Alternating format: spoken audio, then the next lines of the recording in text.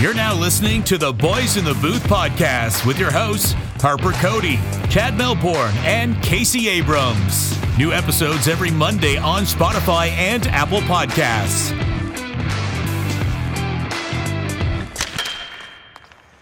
Good evening and welcome to episode 155 of the Boys in the Booth podcast. All three of us back together for this one, Cody, Abrams, and Melbourne. Guys, hard to believe that we're already midway through the month of January here in 2023. How we doing tonight, fellas? Been good, Harp.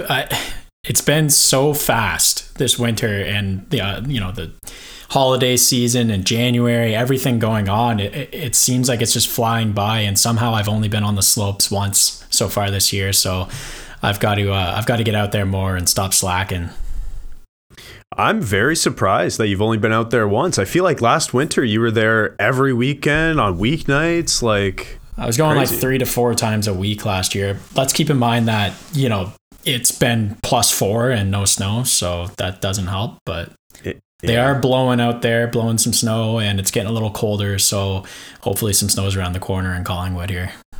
Hopefully, because I'm excited to go on our little ski trip we've got planned coming up. I haven't been skiing since probably last year's ski trip when we went, so always looking forward to it.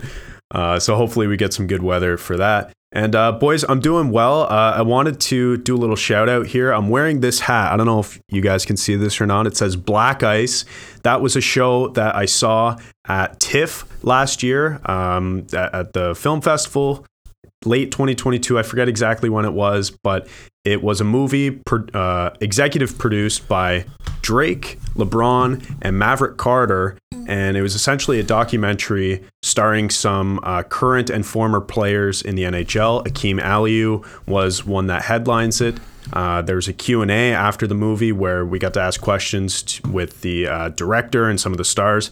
And it's basically a story about Black Canadians and the history and legacy of their relationship with hockey in Canada. So it was a really cool story.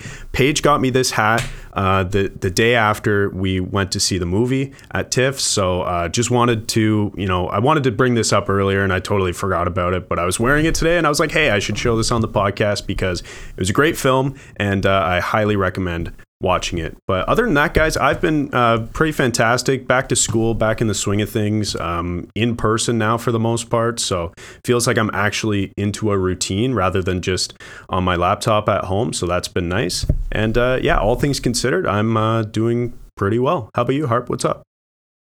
Can't complain, man. Today, of course, is Martin Luther King Day, and so that meant when I got off work this morning that I was able to just come home and watch sports all day. There was hockey on all afternoon. Tough loss for my Sabres today against Florida, of course, 4-1. But hey, it was nice to just relax and watch some hockey on a Monday afternoon and kickstart the week that way. So hey, can't complain. Great to be on with you guys here this evening. Awesome. All right, well, we'll kick off the episode, of course, with the Boys in the Booth Betting Corner, brought to you by our friends at BetStamp. So, Chad, take it away, my friend. Yeah, so again, welcome to the Boys in the Booth Betting Corner. Like you said, Harper, it's presented by our newest sponsor, BetStamp, the line shopping app for sports bettors. Essentially, just before we get into it, betting lines have different odds at each sports book, and by using the BetStamp app, you can line shop across all of those different sports books just to ensure that you're finding the best available value for the bets that you would already be making anyways. So, my pick for this week, guys, you can almost call it the underdog pick of the week because it seems like every week I pick a team to beat another team who are slated as underdogs according to the odds, but I think there could be some value there to add in to a parlay that you've got going on. So here it is. I'm taking the Kraken, who won 8 straight games, 7 of which being on the road, who lost tonight actually to Tampa Bay in a pretty close one until the final few minutes when Tampa Bay got the empty netters, but taking them to beat the where is this even going? Oh, to beat Edmonton, rather. Sorry, I got lost in my notes here. Taking Seattle to beat Edmonton, looking to bounce back on a second half of the back-to-back, And the best odds right now are plus 147 on Pinnacle, and the worst odds are plus 135 on DraftKings. So before I ask you guys whether or not you're going to ride with that or not, using the best odds on Pinnacle, just want to mention to all the listeners that if you click the link in the description down below and download the BetStamp app today, use the code Boys in the Booth when prompted, just to let them know that we sent you. So guys, are you gonna hop on this bet and take the Kraken to bounce back on a second half of the back-to-back with Martin Jones starting, mind you, their best goalie this year, to beat the Oilers tomorrow night? Best goalie this year, it's kind of scary, but I'll ride on this one. I'll hop on because I think both teams have a hot hand coming into this. They're both kind of coming on a good streak. Edmonton's won like 2 in a row now, and Stuart Skinner's coming back from the birth of his child for tomorrow night. So it will be a close game, but I like those odds. Plus 135 for Seattle to come out and win this. It's probably going to be a high-scoring game because that's the only way either of these teams win. So it'll be a fun one to watch, and I'll put some money on it too.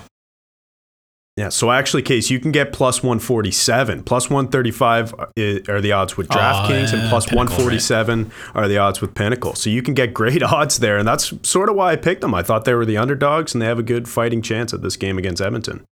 Yeah.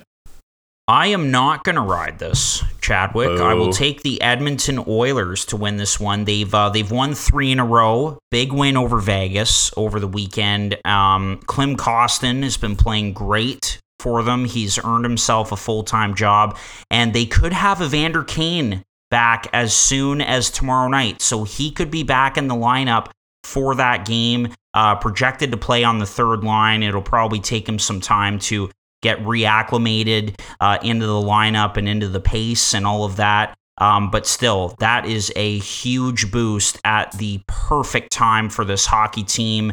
They've won 3 in a row. I think that Seattle, with the big stretch that they've been on, the heater that they've been on, they're due for a bit of a lull for a couple games. So I am not going to take this one, man. I'm sorry. I'm going to take the Oilers. Well, boo, you better put your money where your mouth is and show me your bets, Harp.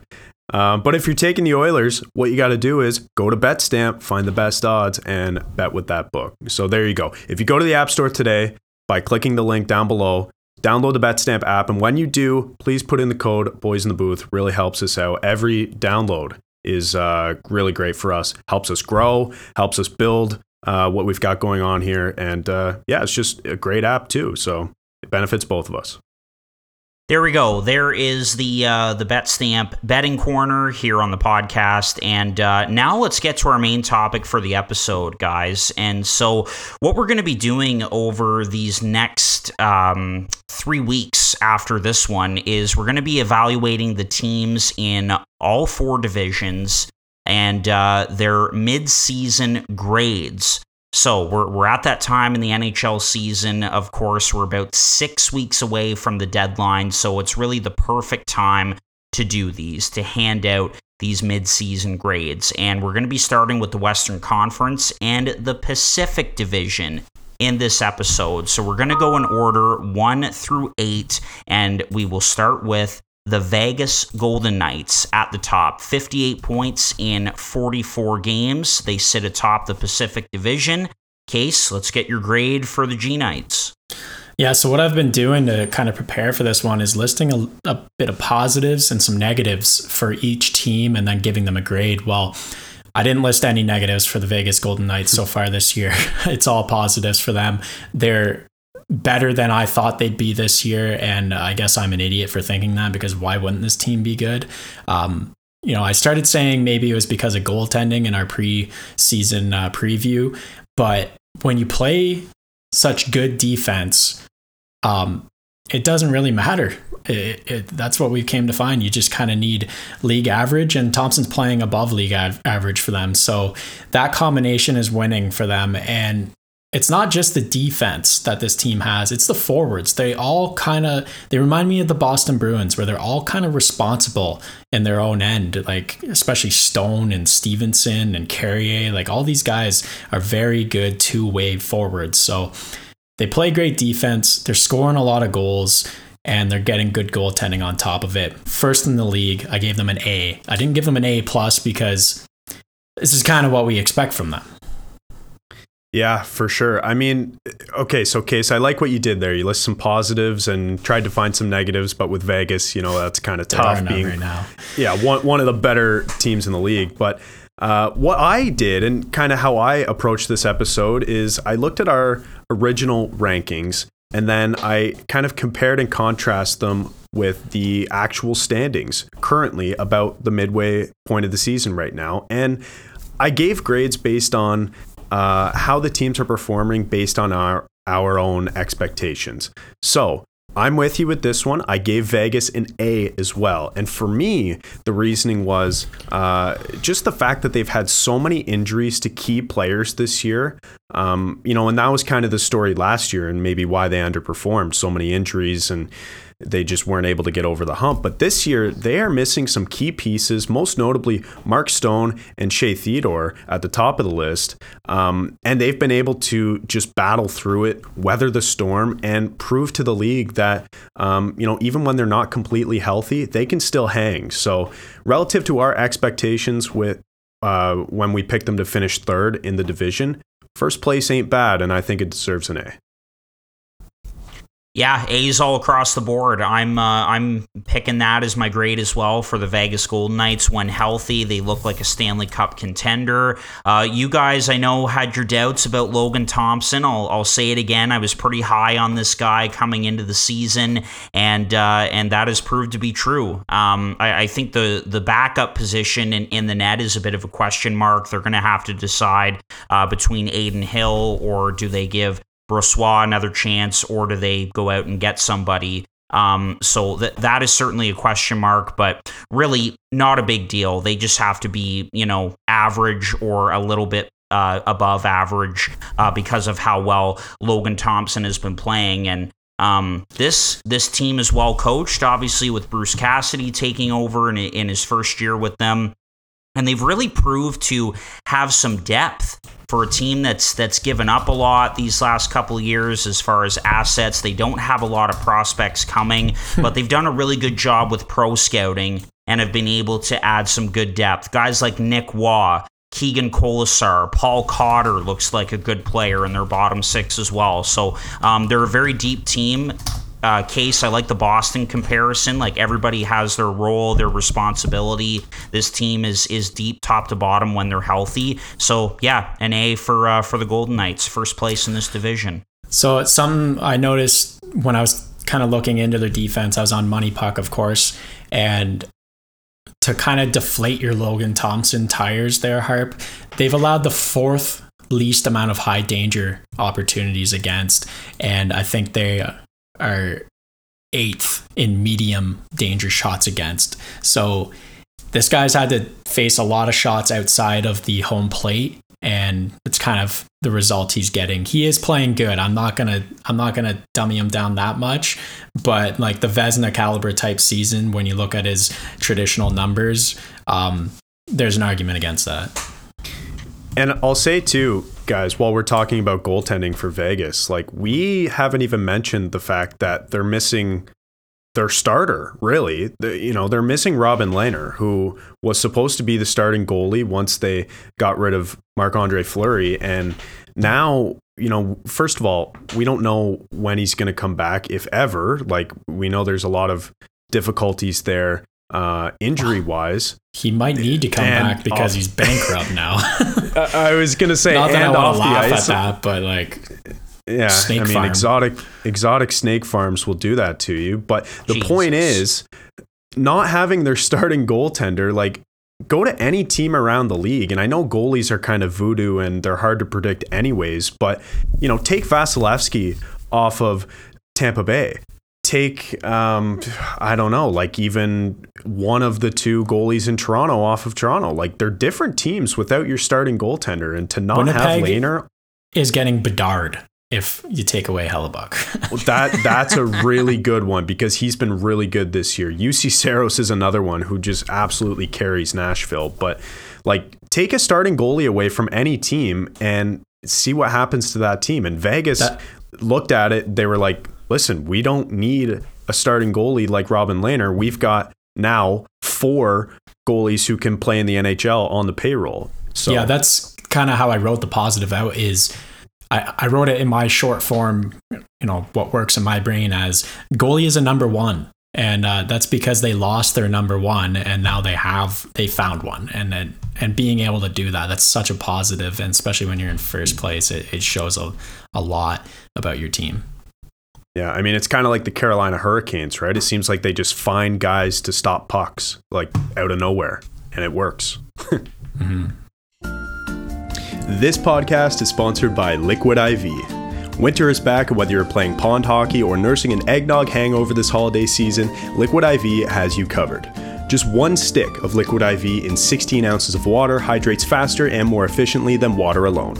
It contains 5 essential vitamins, B3, B5, B6, B12, and vitamin C. It's made with 3 times the electrolytes of traditional sports drinks, premium ingredients, non-GMO, and free from gluten, dairy, and soy. There are plenty of awesome flavors too, but my personal favorite is lemon lime. Get 20% off when you go to liquidiv.com and use the promo code boys_in_the_booth. That's 20% off anything when you order using the promo code boys_in_the_booth at liquidiv.com. Experience better hydration today with Liquid IV. This podcast is sponsored by the ticket app SeatGeek. SeatGeek takes all the confusion out of buying tickets, making it quick and easy to get the best deals on tickets to your favorite sporting events.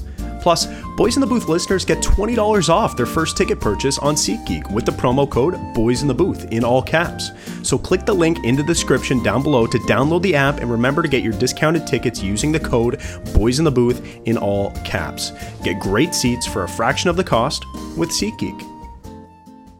All right, so that closes things on the Vegas front. So A's across the board, and now we'll move on to the team tied for second, just 2 points behind Vegas in this division, tied with the LA Kings for second place, and that is the Seattle Kraken. So Chad, of course, you've got your Jared McCann jersey up behind you. Good timing. He got a hat trick in that blowout win over the Blackhawks over the weekend. I've got my Kraken hat on. They're absolutely rolling right now, and they're in second place, tied for second, in this division. 56 points in 42 games. Who the hell saw this coming? Chad, I know you said they'd be a good team going into this season. Case and I weren't that sure, but they're proving a lot of people. Not that sure. they're proving a lot of people wrong right now. And so, Case, your grade for the Seattle Kraken. I'm sure some people are going to be pissed off at this based off where they are in the standings, but I give them a B+. Boo! Again, I'm going to list my positive and negatives here. First of all, first positive, they're second in the division. No one saw that coming, so that's a clear one. The other one is they've been so great on the road. Second best road team in the league after the Devils. 7 game road series swept. It's a series. It's not just the win streak, because the Devils had way more than a 7-game win streak on the road. Yeah. It's a series, which is the first trip. First time in NHL history. So that's amazing. The other positive I have for them is goals. But there's a backhanded compliment or a backhanded positive on this one, as they're shooting a ridiculous 11.25%. That's by far the highest in the league. Second to seventh are in the 9% range, and they're at 11.25. So I'm saying they might be overperforming when it comes to goals. And things might equal out here, because the negatives I have for them is their goaltending is still atrocious. They haven't really cracked that code. Martin Jones has been just under league average in my mind. So they need to figure that out. Their penalty kill is the second worst in the entire league. And the last negative I have for them is the Shane Wright situation. I don't really like what happened there, playing him for like 3.5 to 6 minutes a night, and then kind of tossing him around, throwing him down the AHL, and when they know that he can't be there that long. I don't know. It's all weird to me. That's a negative in my mind. It's just bad optics and bad voodoo for the team, I guess. But I have them as a B+ because of their goaltending and their penalty kills, and the fact that I think that the goals have to slow down. Like, Jared McCann has 22 goals and 8 assists. What is that?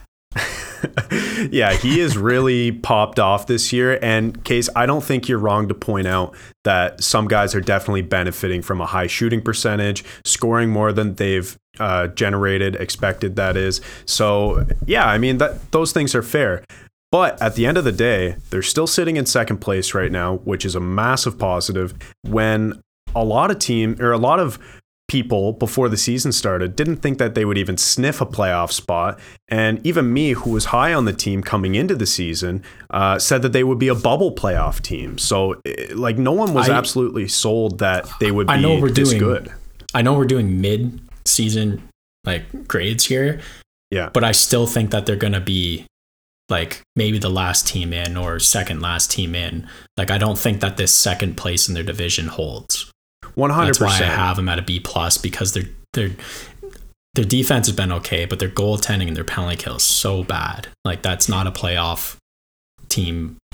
Those aren't attributes of a playoff team, 100%. And I'm not saying that, when they do make the playoffs, because I think at this point, it's not a guarantee that they will make the playoffs, but I think they're pretty well set up. Like Money Puck right now has them at 93% chance to make the playoffs. Yeah. So it would be shocking if they fell out at this point, now that we're almost 50 games into the 82 game regular season. But Seattle, given their flaws despite their flaws, I don't think you can give them anything less than an A+ in my mind, because heading into the season, nobody thought that they would even sniff a playoff spot, and people who were high on the team, like myself, thought that they would just be a bubble team. So I think the fact that they are in a playoff spot right now and kind of handling some really good teams in the process over this last couple week stretch is a really good sign. So they added guys like Bjorkstrand, Burakovsky,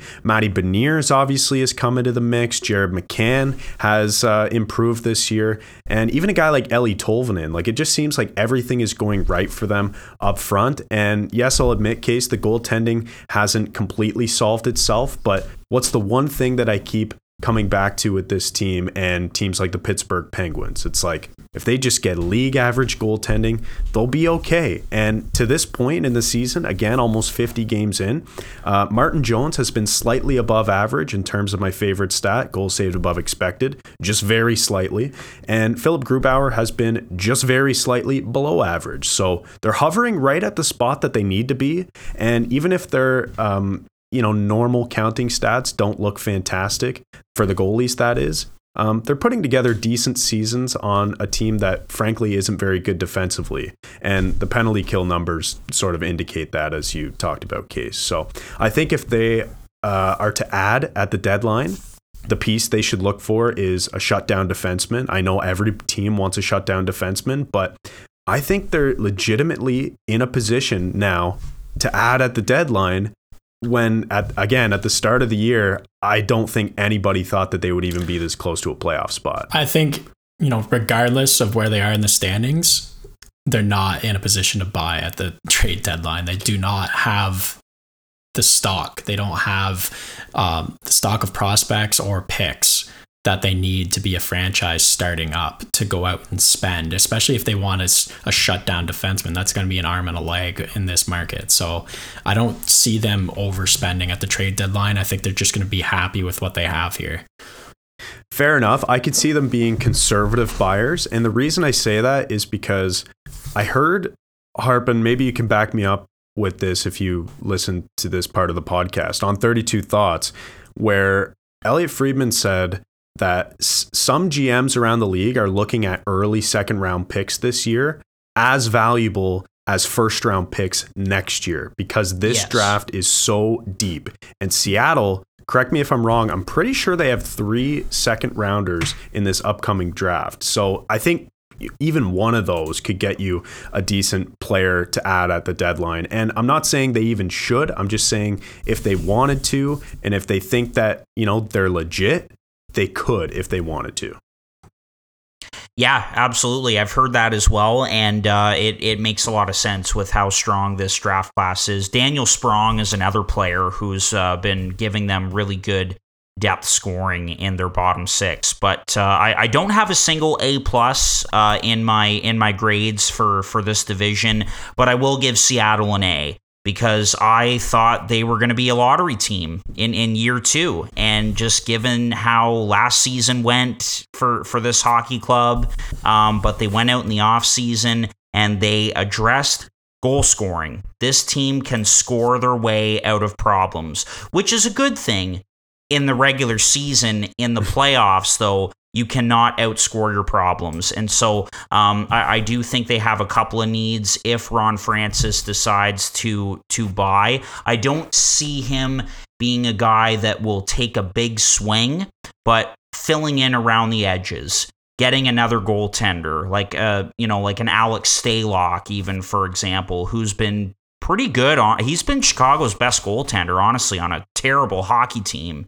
He's got a good save percentage, just as an example. And then, maybe a third pair defenseman who can be that shutdown guy, as you mentioned. So I think it'll be more just filling around the edges if Ron Francis does decide to add. By the way, speaking of their blue line, Vince Dunn is the guy who has the most points during that 8-game win streak that ended tonight, obviously. He's been great. He's been fantastic, and they blow me away. They've been a complete surprise. But again, I think the scoring their way out of problems will catch up to them at some point here, just given how the goaltending has been. But they're getting saves at the times that they need saves. Here's the stat. Here's the one I've been holding in my back pocket ready to say is goals for above expected for the team, 25.68. Second place is 15.04. Third is 7.97 in the entire league. They're at 25.68 goals above expected. They're getting ridiculously lucky. And that's what I mean by, the equilibrium's got to kick in here, and they've got to slow down a bit. I'd like to see them in the playoffs. I think it'd be fun, but I don't know if it's going to be second place in Pacific. Yeah, I think that's fair to say. And you're not, to kind of conclude this conversation on the Kraken, you're not going to win games. You're not going to win every game 8-4 and rely on Jared McCann to get a hat trick. You're not going to score 6 goals on 7 shots on Peter Mrazek and Alex Stalock. The Edmonton Oilers can't do it with McDavid. So I don't know if Yeah, exactly. All right, that wraps it up on the Seattle Kraken, and so right there with them, we'll move on to the LA Kings now. They're tied for second with Seattle, as I mentioned earlier, 56 points in 46 games. So they've played 4 more than the Kraken. Let's talk about LA. It's been an up and down season for the Kings. They've gotten lucky themselves with their goaltending, which we'll get to. But Case, your grade for the Kings?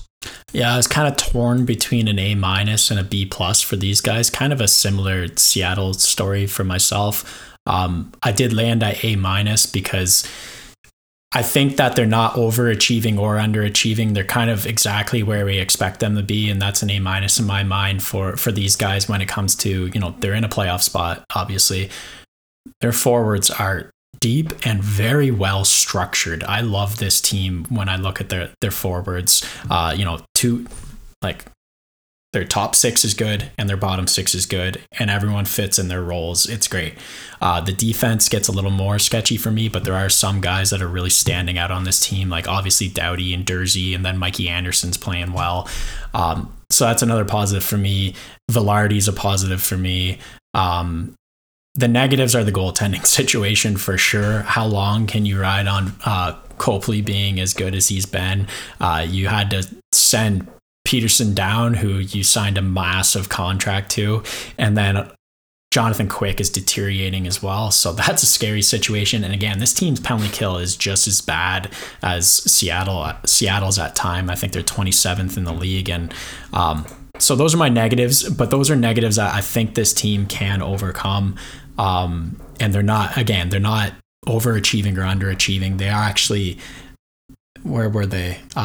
Goals against above expected is high, and their goals for above expected is a -6. So again, this team should kind of equal out and land where they are right now, third in the Pacific.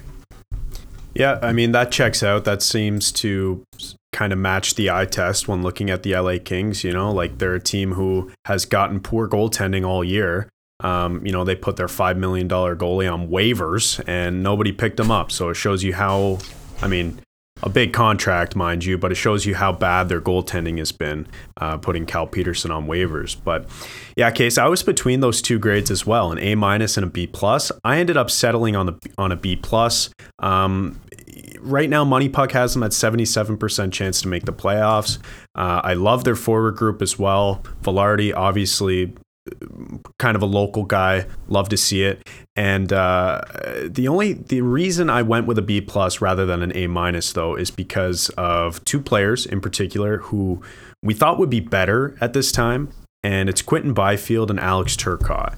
Both players are under a point per game in the American Hockey League. Byfield has at least been up and down to the NHL in between the two leagues, but I just thought at this point in both of their careers there would be more production, and I think LA and their management thought the same thing.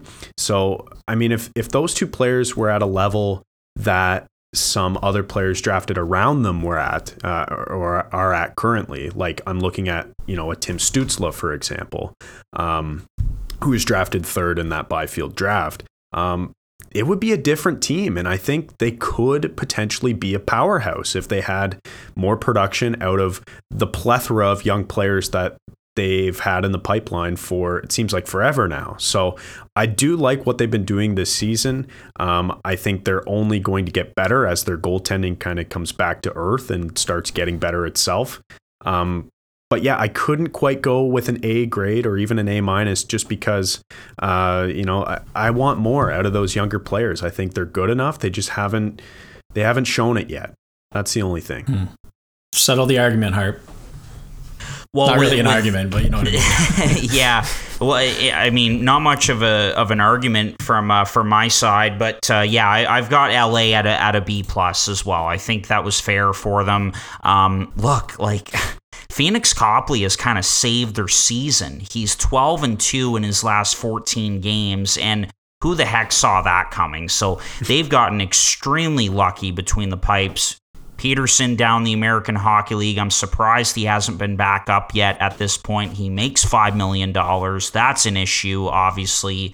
And he's not the only casualty. We saw Alex Nedeljkovic get sent down the other day by the Detroit Red Wings. That's $3 million right there as a little side note. And then, as you guys mentioned, Jonathan Quick is on the backside of 30. But Rob Blake and the Kings are kind of in an interesting spot. They've got a lot of kids. They've made a lot of picks, but they've kind of boxed out some of these young players because they have Kopitar and Doughty, who I think said that we don't know how much longer we have left. We want to be competitive and be a playoff team and everything, and which is totally fair.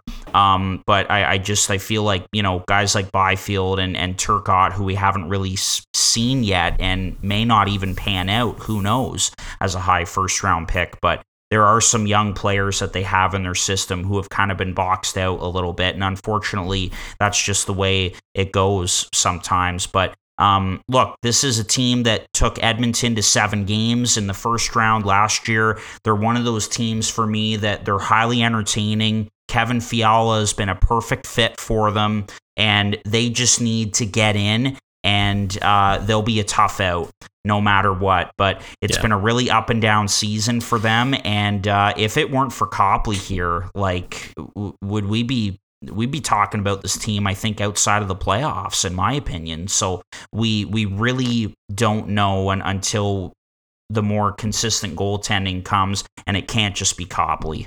I think the difference, I always kind of compare these guys with Chicago at all times because they're both so good at the same time. I think what's differentiated them is Chad, like you guys both touched on it, like the boxing out of their young guys. Well, they box out the young guys with bringing in great players. To talk to Harp's point, they bring in, Arvidsson, Danault, and Fiala. All of those guys are playing spectacular. And then to talk to Chad's point of like their young superstars haven't panned out quite yet. Well, it doesn't matter as much for them when guys like Adrian Kempe kind of blow up out of nowhere. Lizotte is like a good third center or whatever you want to call him. He's kind of come out of nowhere. They've had some, depth picks and depth players really blow up, and that's kind of the difference. You haven't seen that in Chicago at all. Yeah, well, another guy is Trevor Moore too, who's had success in LA, and he's currently hurt right now. But in Chicago, like you could argue, guys, actually two players who are currently in Detroit, Dominic Kubalik and Pui Suter, both of whom had good seasons in Chicago, but then didn't stick around. So they kind of have had some of that, homegrown talent succeed, but then they weren't able to keep them. So, I mean, like LA, listen, the problem we already talked about really, I think, is the goaltending more than their young players not succeeding. That was just something for me. Like I wanted to see more out of both of those players this year because they've both been pretty quiet since being drafted. But like to touch on the goaltending, just to kind of wrap up the conversation on LA, imagine if they still had Peterson and Jack Campbell at $10 million bucks combined. Like that would be a terrible tandem for way too much money. Holy. Nah, Chad, it's goaltending voodoo. That'd be a William Jennings trophy winning team. Yeah, true. They'd both be up for the Vezina. Yeah. Last thing on the Kings, we've talked about their young players being boxed out and everything, but an encouraging sign is Gabriel Vilardi, of course, who has finally come into his own. He's a bit of a late bloomer, like he's in his mid-20s now, and he's finally arrived. So that is encouraging. And as we know with these centers who are big bodies, Tage Thompson, a great example. It can take till you get into your mid-20s to really come into your own, and we're seeing that with Vilardi. So, hey, with their young players, with their prospect pool, that is an encouraging sign. And I could see the same thing happening with a guy like Quentin Byfield. So there we go. B+ for the LA Kings from my standpoint. And we'll move on to the Calgary Flames in that fourth spot in the Pacific Division. So 5 points behind the LA Kings for third. They've got 51 points in 44 games. The Flames have won 2 in a row. They were able to get by the Dallas Stars and avoid the complete collapse. They were up 6-2 in that game and ended up just getting by them 6-5 over the weekend. So the Flames look like they're starting to turn it around a little bit. It's been an up and down season for Calgary, no doubt. Jacob Markstrom has really struggled. Case, your grade for the Flames midway through.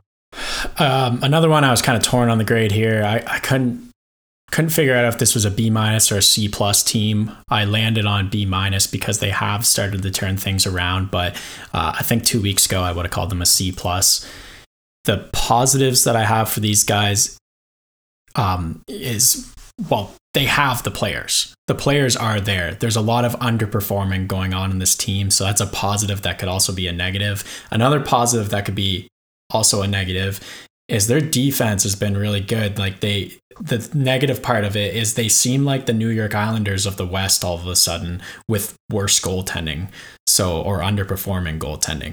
They play a real good, tight defensive game, but they can't score goals. That's the negative part of it. Again, the one more positive, they're in a playoff spot right now, surprisingly.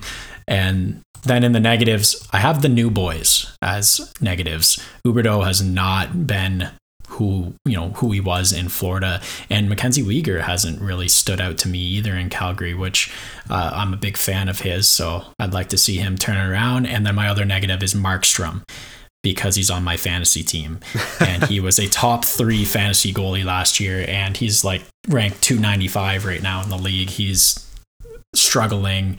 They're kind of going, I'll call it 2A, 2B with him and Vladar at the moment. They haven't got the goaltending. They haven't got the goals. And yeah, so I do have them as a B- here.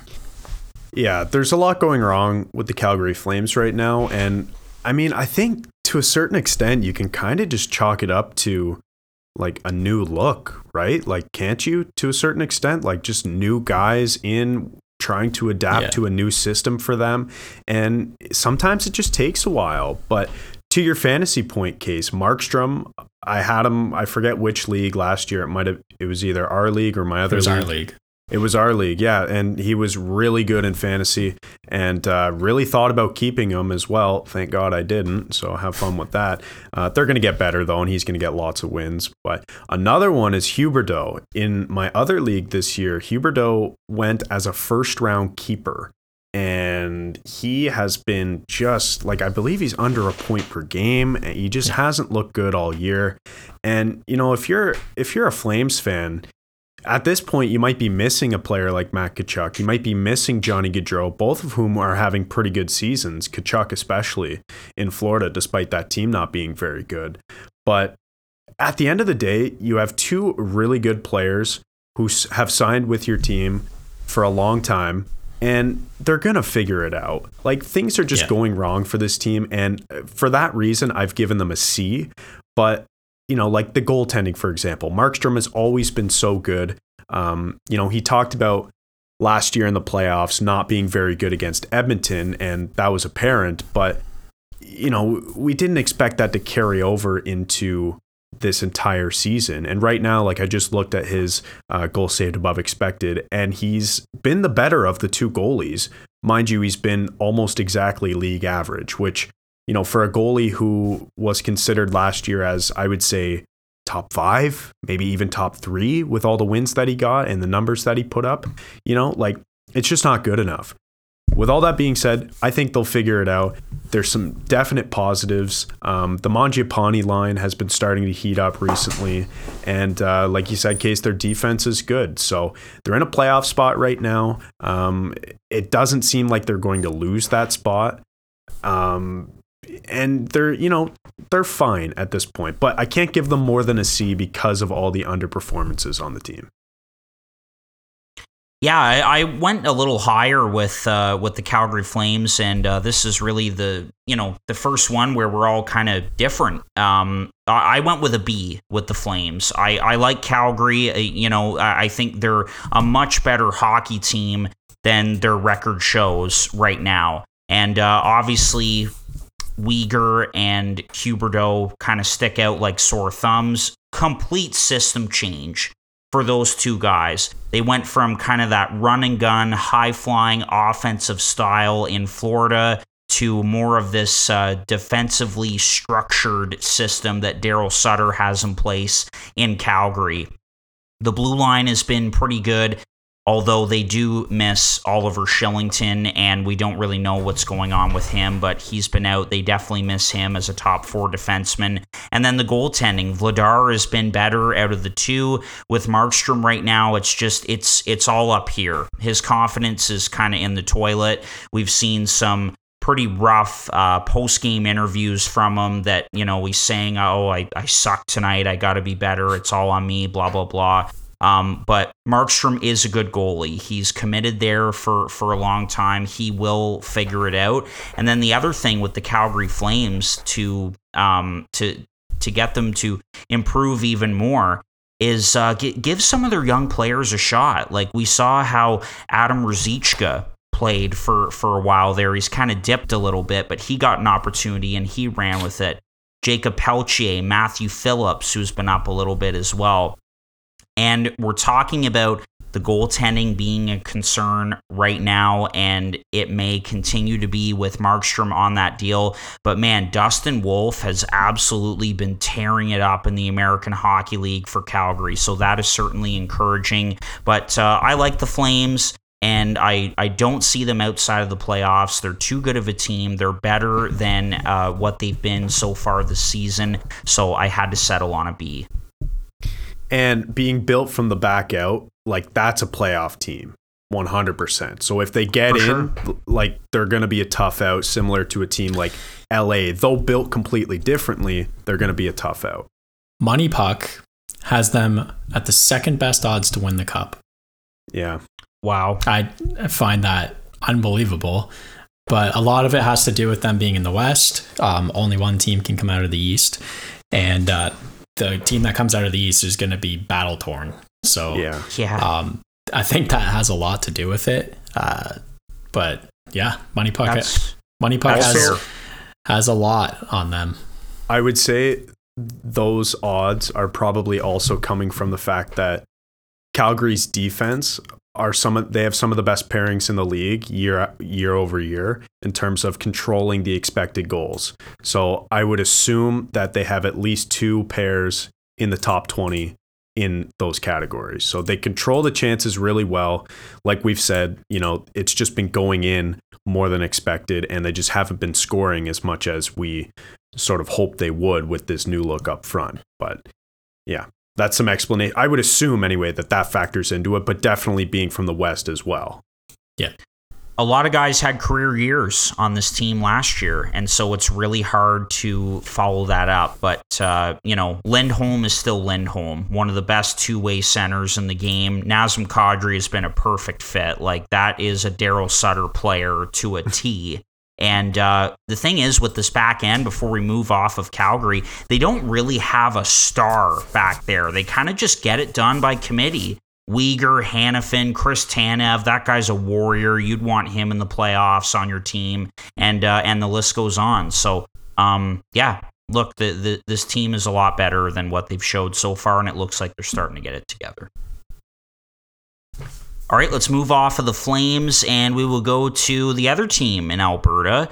By the looks of it, maybe they're starting to get it together as well, and that is the Edmonton Oilers, of course. So, tied with Calgary for that 4th spot in the Pacific. They've won 3 in a row, 51 points in 45 games. They've played one more game than Calgary. A thought on the Oilers and your grade, Case?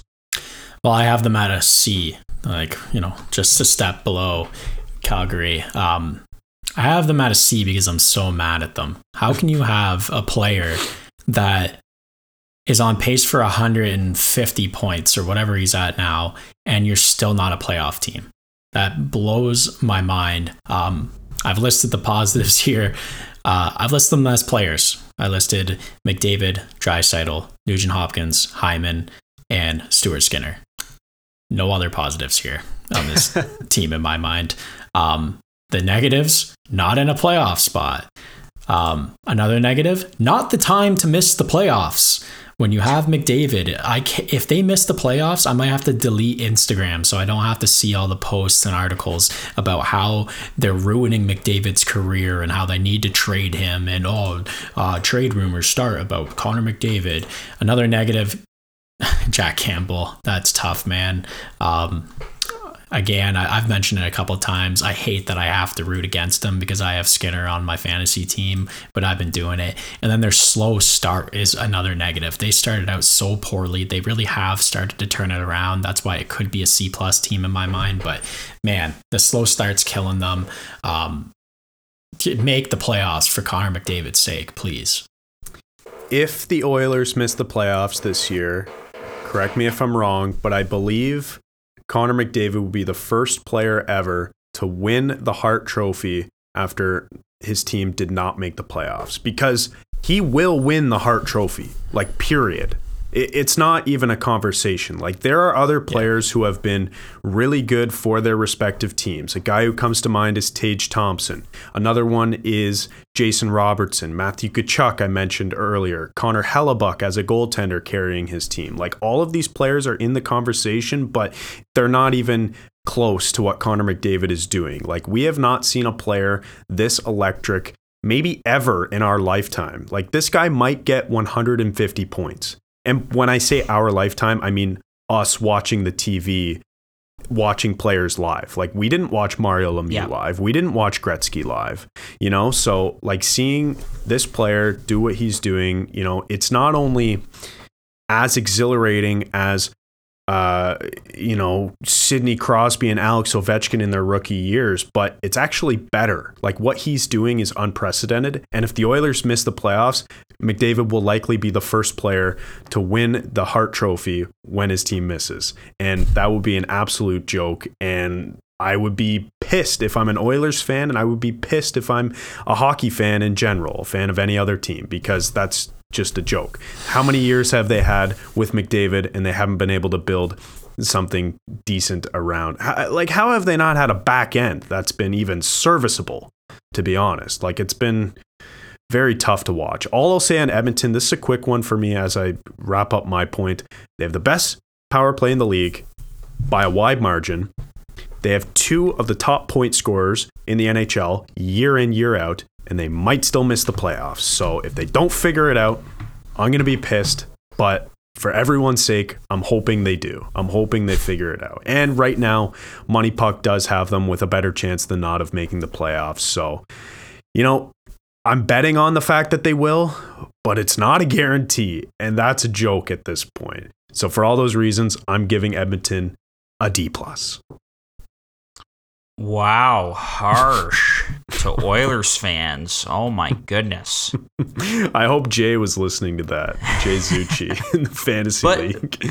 But hey, I get it. And, for me, I do think this team will get into the playoffs, but they have to continue this little run that they're on, because if they miss, that is a colossal failure. Like, I don't know how else to describe it. You have arguably two of the top players on the entire planet on your team playing for you every night, and they can only do so much. 2 guys can only do so much for this hockey team. The goaltending, we knew it was a risk, giving Jack Campbell that kind of term and money. And with him, he's a great guy and everything. He can be a great goaltender, but I feel like with him, it's all mental and confidence. And he has a really hard time moving on from things. He lets in a bad goal, it sticks with him. That playoff series loss to the Montreal Canadiens when he was in Toronto and in the bubble, I think that still haunts him to this day. He has a tough time letting things go. Stuart Skinner looks like he's arrived. He's had his ups and downs, but he's the guy right now that you got to roll with, in my opinion. And then on the back end, I look at a guy like Evan Bouchard, who had a huge breakout year for them. But this year, I think it's fair to say he's been kind of invisible. Like, Jay Woodcroft has, he's scratched him at times. He's sat him at times because he's been having tough nights. And so they are clearly looking for a defenseman. We've heard rumors about guys like Gavrikov in Columbus, Edmondson in Montreal, and the list goes on. And then, of course, the forward depth. Like, it drives me crazy watching an Oilers game one night, and who are the 2 guys on McDavid's wing? Yamamoto and Jesse Puljujarvi. Are you kidding me? That is who you give the best player on the planet, those 2 guys on his wings. And it's funny, like, a guy who has played on his wing at times and has been good, he's been a good fit for Edmonton in general, is Klim Kostin. But still, it's like, Ken Holland, this is the best that you can do for this guy, the best player on the planet, who probably will have 150 points this season. If they miss the playoffs, he's got to ask to be out of Edmonton. It'll be tough to see, but my goodness, man. And I just, they made it to the Final Four last year, but they can't keep holding on to that. This is this season, and you have to, this is their window to win with these guys, because Draisaitl, in a couple of years already, he's going to be looking for a new ticket, and that deal is going to be massive. So with all that being said, I'm not going to be too harsh on the Oilers. I'll give them a B-, because it looks like they're starting to turn around and they're getting Evander Kane back in their lineup. That's going to be a big boost for them, getting Kane back. And like, they haven't been Hyman the same now. Without him. He's a huge part of that team. They have Hyman now too, and he's been good. Yep. He's had a good year. And also Nuge has had a breakout year. Now, a lot of his points have come on the power play, but like, listen, it's the best power play in the league. Like, what are you going to do? Not get points on it? Like, it's still impressive. So, like, they've had some good individual seasons, clearly. I just don't understand, like, why they can't figure it out and start racking up some more wins. It's just frustrating. It is. It's extremely frustrating. And, you know, again, Darnell Nurse, he's a good defenseman. I really like him, but he's not worth over $9 million a season. I think we all agree on that. Yeah, and that, you know, because of that and the back end that they've built, they're going to overspend at the deadline. They're going to add a Joel Edmondson for a first and a prospect. And, you know, then you're going to mortgage your future for... I mean, listen, they went to the Final Four last year, like you said. You can't take that away from them. They've had far more playoff success than, frankly, some teams who have been far better in the regular season. I'm talking about the Maple Leafs. So I can't really say anything about the team. It's just frustrating to watch. And it's sad as a hockey fan to see McDavid, who is, I wouldn't say he's going to get 150 points, but he has a legitimate shot at doing that, which would be exactly incredible. I said he probably will. It's not a guarantee, obviously, but we would not bat an eye if he actually did it. So, yeah, I just hope that they can get in and be a tough out and go on a run like they did last year. But it is tough to follow it up 2 years in a row. And right now, we're not really convinced. But there is some hope. They've won 3 games in a row, getting healthier. We'll see what they do at the deadline as well. All right, so that is the Oilers. And, oh boy, this next team, there's going to be some harsh grading for this next team, to say the least. And that's the Vancouver Canucks. It's been an entertaining season for Vancouver, but for all the wrong reasons. As we know, they're not going to make the playoffs, no question. They're under 500 by, you know, by a good handful of games, and they've got 39 points in 43 games. They did get a big win against the Carolina Hurricanes, of course. Beautiful shootout winner by Elias Pettersson, but it's been a disastrous season for the Vancouver Canucks. Case, let's get your grade for Vancouver. Yeah.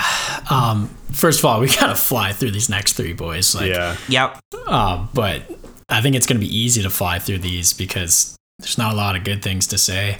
I have an F+ on the Vancouver Canucks. I'm gonna go ahead and give them that. I was thinking about giving them a D, but being a tweener team that misses the playoffs in this season is enough to make you an F+, because if you're not going to be good, be very bad this year, and they're not that. So I give them an F+. My positives are, my positive is that their core guys have been good. They're Horvat, Pettersson, Hughes. All of these guys have been pretty good. Besser's struggled at times. He's turned it around. Miller is the same thing.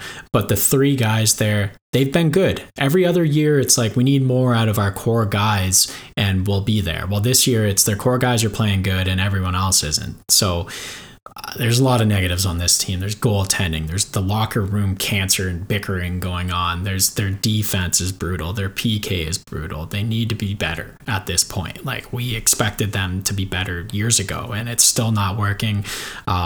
Yeah, I have F+. It's my worst grade in this division. Maybe my worst grade in the league. Could be the worst grade in the league. I'll top it, though, Case. I'm going to give them an F-. They wasted this core. They wasted the window that they had to win a cup with this core. Elias Pettersson might be the only player on the team who's safe from trade, and that includes Quinn Hughes. You know, there are rumblings already about Quinn Hughes, getting the boot and a complete rebuild coming here in Vancouver. Now, I don't think that will happen. I don't think the market has the patience for a complete rebuild. It'll be more of a retool, I think, but nobody's safe, and that is completely 100% on management. It's a complete waste of the core that they've had. You know, Bo Horvat having the best season of his career doesn't matter. He's not even going to re-sign there because they committed to JT Miller for 7-8 years, whatever it was, and they picked the wrong guy. They signed Miller before their captain in Horvat. Now, I love JT Miller. You guys know that because he's a sick fantasy player, but come on, dude. Like, Exhibit A is that situation right there on the complete and utter failure of the management group here. And like, it's just the exhibits go on and on. So like, listen, they've had some difficult stretches here and they've been pretty unlucky. Like the injury to Demko this year was, you don't always foresee that. And like I said earlier in the episode with Vegas, take away your starting goalie and see what happens to a team. Demko carried this team for the most part last season, and he wasn't very good at the start of this year, and then he got hurt. So you haven't had him virtually all season. Like everything has gone wrong, and I think an F- is fitting for this team because it is a complete and utter failure by management to surround this group of players adequately and compete for not only a playoff spot, but the cup. Like they've had the core now for so long, and they haven't been able to do anything with it. So F- for me, short and sweet for the most part. A great way to sum up the Vancouver Canucks, and I've heard other hockey people say this, that, it's Patrick Allvin and Jim Rutherford running the show now, but it's still Jim Benning's team. That's an easy way to sum up the Vancouver Canucks. And to me, they're kind of like the Buffalo Sabres from 4 or 5 years ago, trying to fix this thing on the fly, spending assets, picks, prospects, spending money to try and fix this thing on the fly, keeping everybody together, but it's not working. It's clear as day that it's not working. They really need to change this up because it's a mess. The culture is a huge problem there. And that was the problem for so long in Buffalo. You would look at them on paper with the O'Reillys and the Canes and the Eichels and the list goes on. And you'd be like, how is this team not good? But it's the culture. And it is on the Aquilinis and on management that this solely for 100% for why they're in the position that they're in. It's the culture. And they have to make some serious changes. But to me, I look at them as the Sabres from 4 or 5 years ago. I might make them an F- then. But I'm not quite as harsh. Again, that's my theme here. I haven't been quite as harsh. I will give them a D+. I'll settle with that. There have been a few bright spots here and there. They've had some good efforts. That game last night in Carolina, that's a good one for them. But I'm not going to be quite as harsh. But it's been a disaster. And by the way, too, got to give Quinn Hughes kudos for sticking up for Tanner Pearson with his injury situation. I thought that was really great because apparently they're really close. And so that's a tough situation. But even that whole injury situation just reminds me of the old Sabres. Yeah, they're not going to give you the full story. Everything is cloak and daggers. Like, it's weird, man. It's weird how this team has been run. And, we talk about maybe Chuck Fletcher as being the worst general manager in the league, but and that's kind of his whole body of work in Philadelphia. But like, if we're looking at Vancouver here, it might be the worst team in the entire league over the last decade at managing assets. Like, one thing they did was go out and spend a boatload to get OEL, and they didn't get him retained very much. And he was a healthy scratch the other night. So, like, there's just one player who has absolutely not panned out. And you could have seen that coming from a mile away because he wasn't good his last year in Arizona. So, like, just the asset management has been absolutely terrible. And I'll say it again, F- because they've completely wasted any type of window they had at winning a cup with this core. Completely wasted, out the window. Yeah, that's an excellent point for sure. Just one more thing on the Canucks. A spot you never want to be in is a team that has no prospects coming. I mean, they've got a few, but really no one coming that you can really look at and say, oh my goodness, this guy's going to be something else. They're not good, and they're right up against the cap. That is not a spot that you want to be in. So there we go. That that does it for the Canucks. And now we move on to the bottom two teams. This is going to be super quick at 7 and 8. We'll start with the San Jose Sharks. And right now, 34 points in 44 games. They've lost 2 in a row. This team is, of course, headed into a rebuild. They could have a shot at the number 1 pick. San Jose, Case, your grade for the Sharks. Yeah, some people might throw my grading scale out the window when they hear this, but I have San Jose Sharks down as a B+. They've got the 5th best crack at Connor Bedard. They're embracing a bit of a rebuild here. And I've heard talks that they're looking to trade Timo Meier before the trade deadline, which I think is going to be the right move. He's got like a $10 million RFA bid. So I think that moving him, you're going to get a boatload, and some team's going to benefit from having him. Maybe the New Jersey Devils, that'd be cool. Bring those Swiss boys together. But the other thing that I kind of have as a positive for them is they're near the bottom. They've got a chance at Bedard. They're starting the rebuild, yet the guys that were locked up with them for a long time are having good seasons. And that that's a good thing going forward. Like if you have Karlsson, he's not going to be this good next year. I have to expect that. But getting him still moving in the right direction during your rebuild, when you have him for X amount of years, I forget how long they have him still. Same as Hertl, they have him for 6 or 7 more years. It's like seeing those guys still play meaningful type, like playing well, putting up good numbers on a team that's supposed to be rebuilding. It's still a good sign. It's a good thing to see. So I have that as a positive, and I have them at a B+. The negatives is that they're obviously bad. Like they're third or they're 5th last in the league, so that's a negative. But I have them at B+ because this is what we saw. This is what I said at the beginning of the year, at the preseasons, you guys too. So it's like B+. Yeah, and I mean, this is relative to our expectations. We thought they were going to be bad, and they have been bad, and that's fine because they've had some good individual seasons from guys like Timo Meier and Erik Karlsson especially, who might get 90 points and could still win the Norris Trophy maybe. Like, he's in the conversation for the Norris Trophy still after the halfway point of the season. So that's always great. So, yeah, I mean, I gave them a B. I think their season has been fine. I think their new general manager, Greer is his name? Mike Greer? Mike Greer, yeah. Mike Greer. He was able to trade Brent Burns, and I believe he only retained 25% of that deal. So that in and of itself is a win. At the deadline, you're going to look to move guys like Timo Meier and Erik Karlsson, who I mentioned are having good seasons. Meier, you're going to get a boatload for because he's an RFA, like you mentioned, Case, and his QO is high anyway. So why keep him if you don't think he factors into your long-term plan?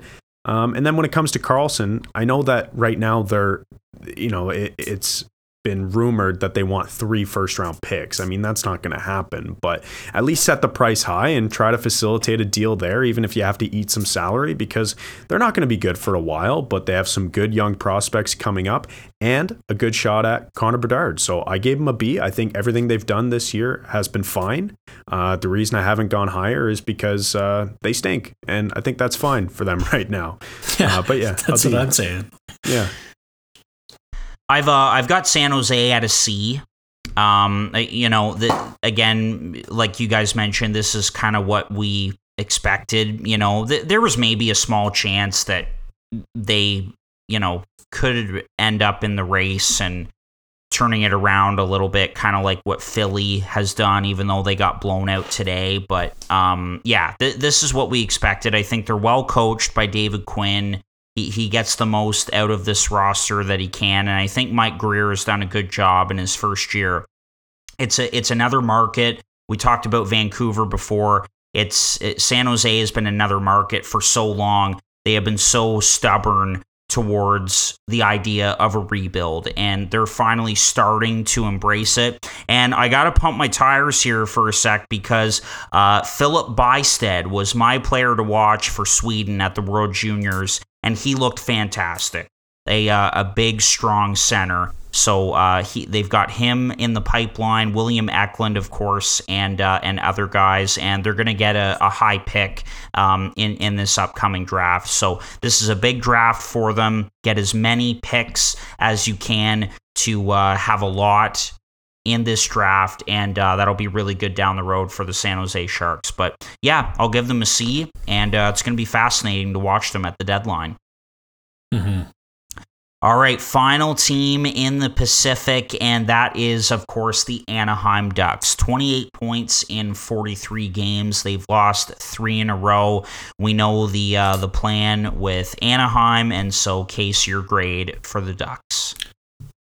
Kind of a similar situation as San Jose for my grading, but I actually have them a bit lower. I have them as a C+.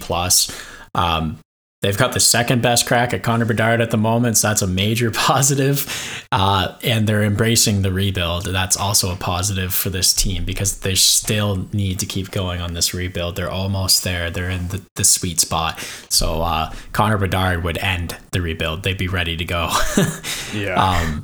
The negatives, well, they're bad and behind where we expect them to be. We expect this team to be a little bit further in the rebuild. But so I see that as a negative. And then the other thing is that everyone's taken a little bit of a step back. I think all of their players who had such great seasons last year. And my final negative is the Gibson situation. Let him free. Let him go. Let him try to win a cup.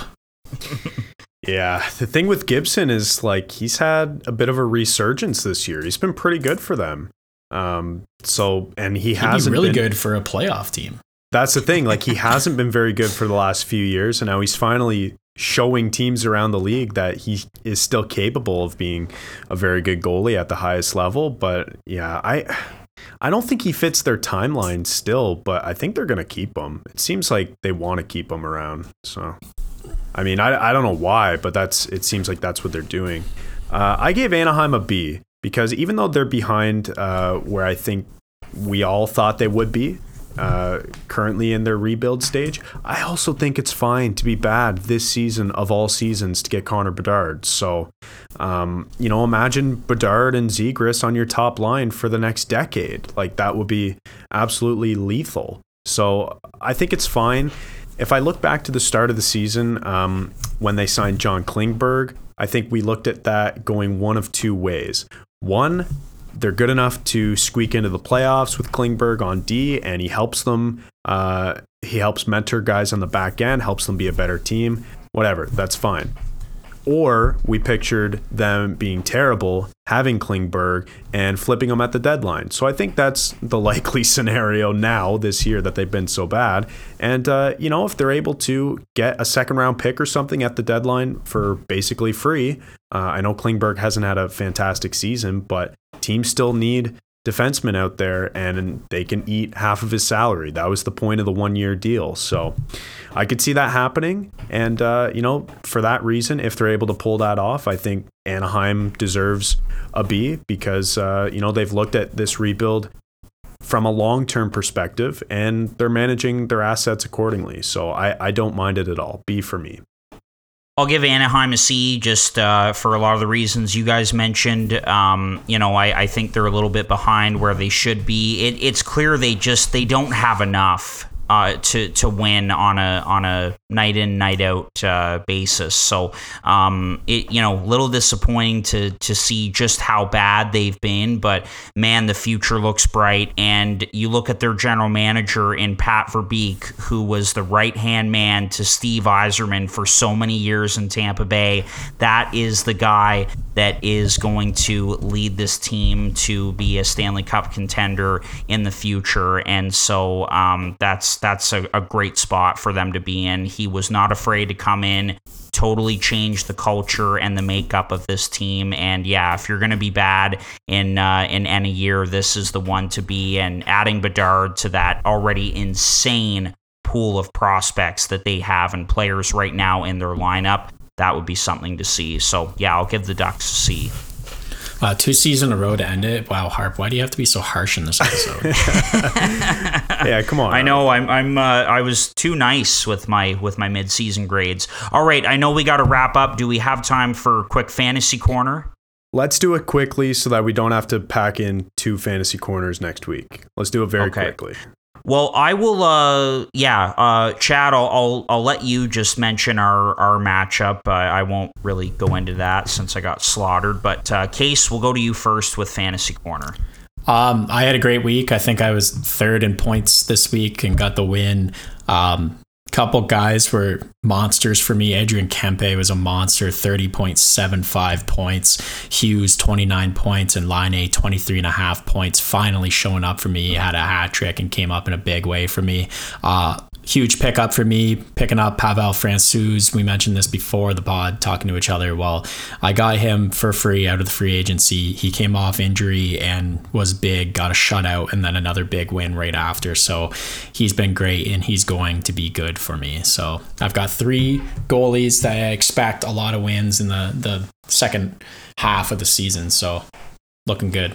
Yeah, we were talking about this. Georgiev has played 30 games this year. I believe his max that he's played before is 34 in one season. So we don't really know what Colorado's going to do with Georgiev. He struggled the last few games, and Francouz has kind of been the next guy up. And I sort of expected Francouz to be the starter at the beginning of the season, but it went to Georgiev. He had a really good start.